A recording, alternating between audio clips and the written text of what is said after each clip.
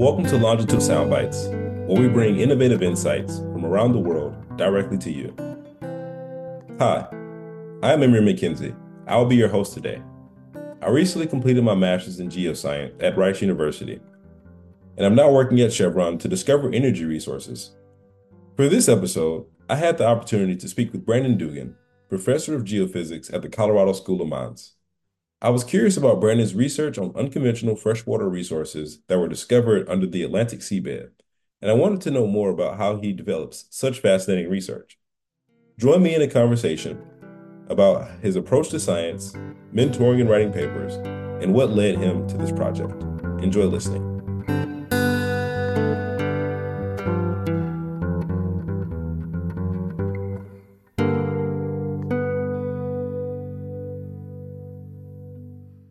I was always fascinated with science and engineering and started out just as a math major. And maybe on the creativity side and in the brain of an 18-year-old, it seemed kind of boring to me. I was good at math, but doing math for math's sake didn't really encourage me or excite me or anything like that. So I just started looking through a physical paper catalog at the time in the 1990s of, what majors used math to do other things. And I found the geological engineering program, and it seemed to engage my math and science brain, but also my desire to work with nature and see things. And so, unbeknownst to me, I sort of saw early creativity of trying to take natural processes and explain them with math and physics. And I started out and completed my degree in geological engineering. And during that time, I was fortunate enough to do 2 internships at Oak Ridge National Lab. And so, in the middle of taking my classes where everything had an answer that was perfect to 3 decimal places in my engineering curriculum, I started measuring things in the earth during these internships. And I realized that the earth was much more complex than a number that I looked at in the book. And so, I really got interested in how the earth changed and how well we could understand that. And I started thinking about water processes and sort of it was going back to my youth. I spent a lot of time outside in nature playing in water, and I saw that, hey, I could still do my science and engineering and look at water.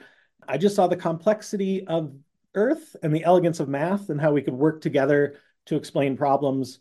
Pursued that on with my PhD, more on the geo side, on the Earth side of things, and on the engineering side, and have continued that career just chasing problems that I want to find an explanation to. I might not find an answer, but I can at least provide some insight to how something works.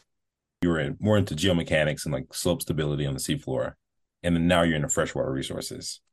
How did we get to that transition? Great. So as you mentioned, Emery, for my PhD, I worked on geomechanics. So how sediments in this case, not rocks, so things that were softer than real rocks, kind of like modeling clay, how they break apart and form landslides in the ocean on these really low angle slopes, so almost flat slopes. We did a lot of work both with elegant math and field studies, just like I talked about, and how I got there of trying to understand this. And in doing so, I was just looking back at a lot of historical literature. What do we know about these continental shelf environments near the coastline? And I found this data set from the 1970s where the US Geological Survey had found freshwater beneath the ocean in the continental shelf. They weren't looking for freshwater. They were actually trying to do a minerals assessment along the margin of the United States in the 1970s.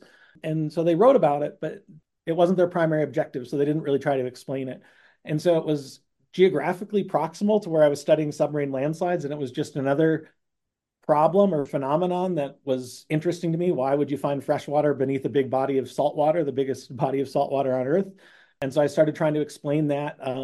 Again, similarly, trying to understand theoretically, how could this water be there? In the perfect world, how could we explain water being 50 kilometers offshore and 200 meters below the seafloor being fresh enough that you could drink? Came up with some predictions, and since then we've been trying to collect data to improve and revise those predictions about how that water got there, how much water is there, and what that water might be used for.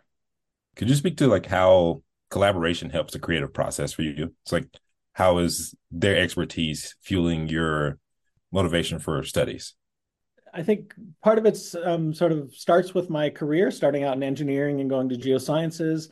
I've been able to work on both sides of that field and see that what a geologist knows can work with an engineer to solve a problem. So when it comes to things like I need to look at solute transport, how salt's moving around. And I understand the basic physics of that problem. But to really understand what we need to measure and how we need to measure it, I need to talk to somebody who thinks about that problem intimately. And they can share their information with me, and I can share my information with them. And the sum is greater than the individual parts kind of thing. For me, it's always bringing in new knowledge. We pay a lot of money, we put a lot of time into collecting data. Let's get everything we can out of it. So if somebody can contribute to the puzzle, let's think about how they think about that science. And then I might think about it differently based on their perspective, just like you might think about it differently from your perspective based on your training if you're a pure engineer and I was a pure geologist and we're studying the same problem. Or you're bringing students in to come work with you. Is it best to have a kind of a geomechanics background, a freshwater resources background, engineering? I guess for students that come into work with me, I probably view two things that are probably less discipline specific than that first is really important. So one is a passion about whatever problem they're working on. So if I have a student who's really interested in geomechanics, that'll get me excited about geomechanics and we can learn together. If I have a student who's really interested in freshwater resources and they have a project they want to attack, that will excite me and we'll work together. And that's again going back to collaboration and teamwork. You can feed off each other's enthusiasm. So I don't really have a preference. It's more of their perspective of why they want to do this and what their end goals are, whether it be to go work for a government agency, to go work in an engineering consulting firm. As long as they show that passion and that enthusiasm, to me, that's what I'd like. And then underlying that, I like to see strong math and physics backgrounds, because whether it be in the modeling that I do numerically, there's a lot of math and physics behind that, or even the field work that we do, there's a lot of math and physics underlying that. And so if they have that underlying knowledge, I feel like I can mentor them and help them learn the discipline specific things, whether it be electrical resistivity surveys or triaxial stress experiments or groundwater flow. I feel like I can add that subject expertise on top of the fundamentals.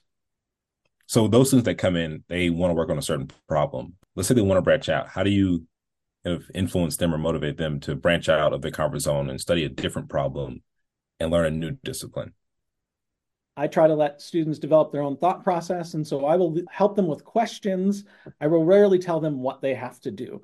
And if I see things that are peripherally related to what they're doing, I might point them in the direction and say, oh, have you ever thought about this? Or when constructing their thesis committees or things like that, I try to make sure that we have a well-rounded group of people so they're getting feedback from people who are not the same expertise as me. I just returned from the American Geophysical Union conference last week in San Francisco. It has a whole range of geophysical problems. And so when I'm there with students and mentoring them, I tell them to go explore things that they're just curious about. Maybe it might not be their primary area of interest, but there's 20,000 wonderful scientists there. Let's go hear what some other people have to say. Maybe they're talking about water on Mars, so it's related to water at some level, but it's on a different planet. So I try to encourage students to think of their skill set and how it can be applied to other disciplines, because their creativity, their interests will change over time. We might get new data sets that will change over time. We might discover old data sets that will make us think about something differently. So I always like to encourage students that it's their approach to thinking about a problem, which is what's going to get them success, not just picking, I want to do this problem because it's exciting right now in the news or it's a buzz trending on some social media. They should do what interests them and try to find creative problems that excite them. I'm glad you mentioned the conference, because the conference is where you get a lot of ideas. There's so many people studying so many different sciences that you might hear one word that like piques your interest in a talk, and it's like, this is something that I want to study now. Yep. I love geosciences because it's always a linkage between two sciences now, especially. You have to incorporate many disciplines to understand a problem. Have there been any big discoveries in freshwater resources within the past, say, 20 years? Yeah, so I've collaborated with Chloe Gustafson at Columbia University, her PhD advisor, Carrie Key at Columbia University, and another colleague of ours, Rob Evans at Woods Hole Oceanographic Institution, in the 2000s, really developed how we could use electrical techniques in marine environments to image where we see pieces of the earth that are more resistive or less resistive. And that has allowed us to basically make 2D pictures of where we think freshwater and saltwater are interacting beneath the ocean without actually sampling them. So it gives us targets to drill if we want to understand the age of those waters and when they were emplaced, or geometries to think about, where if is water flowing in really thin lenses or is it in big blocky bodies. And so they overcame some pretty interesting technological concepts to be able to do these electrical surveys in the ocean because the ocean is full of salt water. So you put current in it and it just wants to short circuit and go right through the salt water. And so they were trying to basically send current into the more resistive layer. They figured that out, and it's now helped how well we can constrain where freshwater might be in the offshore environment without actually having to drill a well like they did in the 70s. Of course, we have to work with well data to get the true rock properties and fluid properties, but the two work together to get sort of fine scale features and then map them out more regionally with the geophysical data. Now we can look at precise locations where we might want to drill and sample the waters to find out if they're 10,000 years old or 100,000 years old or 100 years old, which might tell us something about how quickly they're recharging. Are they recharging over human timescales, something like a modern aquifer that we use to get a lot of drinking water and agricultural water from? Or is this something that's a relic from a previous climate state when sea level was lower and glaciers were larger, or something like that? When you're writing a paper, so how do you kind of get creative, let's say in a discussion section of a paper? I guess I'll talk about my writing process in general. Two things that I do when I start writing is, first one is I think about the figures I want to present. What is the data and information that I want to show? It doesn't have to be the perfect figures. They can be hand sketches, but I'm like, oh, first thing I want to show, I'm looking offshore New England. I need a map. I need to tell them where we're working. We're going to show them some seismic data, so I'm going to have a picture of some seismic data. I'm going to have a groundwater model, so I'm going to have some of these things. And so I look at the picture, and that gives me the overall flow of the paper that I want. And then what works best for me is just to write. So it's just brain dumps. I don't try to edit. I don't try to do anything. And I just write and I write and I write and I write. And then I go back and sort of rearrange things to align with the order of those pictures. And then when it gets to sort of the main part of your question, where's the sort of creativity and the integration come in, I go back to what motivated me about this. So the introduction of my paper is going to say what motivated this study. And so in the freshwater resources, I'm just really curious as to why do we have freshwater offshore? We predict that there might be as much as 300 years of freshwater available to New York City offshore, even if it's not renewable or recharged today. That's pretty amazing to me that there's that much freshwater beneath the ocean. And so when I'm thinking about the discussion, I'm trying to think about, what's my original simple prediction based on theory? How is that refined from the data that I collected, just like you mentioned? And then how do I weave these things together to sort of say how much of that original motivation have I addressed? Yes, we're confident the water's there. We have uncertainty about how much because we have uncertainty in this data quantity. If we change our model by this much, here's where we get with uncertainty. And so I think about a lot about how do I put uncertainty on it? Or another way to think about it is like, how can I put confidence on my work? And it's by pulling all these things together, being honest to the data. An observation is an observation. You have to explain it to your audience, whether it aligns with your original hypothesis or not. It's usually, in my experience, the ones that don't align with the original hypothesis are the ones that require the most creative thought, not to explain them, but to understand them so you can explain them. Why didn't this match? There's a reason for it. It can be because I didn't understand the system. Could be because we took a sample the wrong way. All of these things are valuable. So I go back and think about what was my motivation? Have I used my evidence to support that we've made some advancement there? And also motivate future science. So when I'm talking to my graduate students or early career researching colleagues, I tell them that any great science project will answer one question and ask 6 or 7 more good questions. And to me, that's success. It may feel like you're not making a lot of progress because you keep asking more questions, but that's actually one of the parts where a lot of us, myself included, struggle when it comes to science because you're trying to address this one question and then 2 new ones pop up. And you want to address those, but at some point you have to say, no, I need to stop and just answer this first question and save the other ones for later. And so when do I call a project done? Well, it's probably never done, but I know when to stop and restart and share the information with the community. It's the beauty of science. Once we know one more thing, we need to know 3 more. So yes, exactly. You'd mentioned sort of like how I deal with like roadblocks at the beginning and things like I have roadblocks when I'm writing, when I'm thinking about new projects. For me, it's really I love my work. I love what I do. I've been doing it for 20 plus years. It's evolved from different aspects of mechanics to freshwater, but breaks are important. And so for me, it's being outside in nature, whether it be hiking or walking. I like to spend time out in nature. I used to do a lot of running. Now I do a lot of hiking and camping. Even simple things as I commute to and from work most days.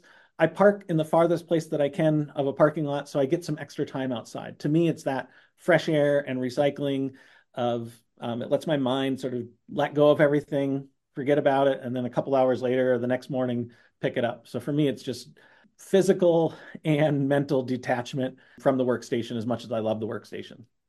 I greatly appreciate your time and all the insight. Thank you. I'm kind of interested in freshwater resources now. Yeah, it's really cool. So we think the one in New England is driven by the last stage of glaciation. We had glaciers there 10,000 years ago, but we're also looking at some in New Zealand where there weren't glaciers 10,000 years ago. So some of these look like they are sort of active today, and some look like they're probably relic. Sometimes you find the most curious things when you're not looking for them, and nobody was looking for fresh water beneath the ocean, and that's what they found.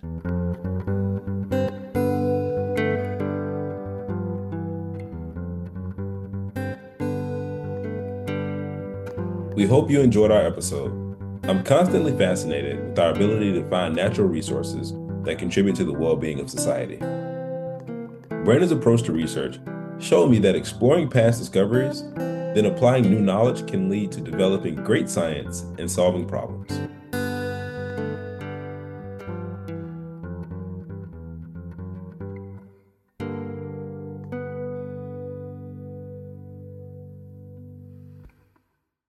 To view the episode transcript, please visit longitude.site.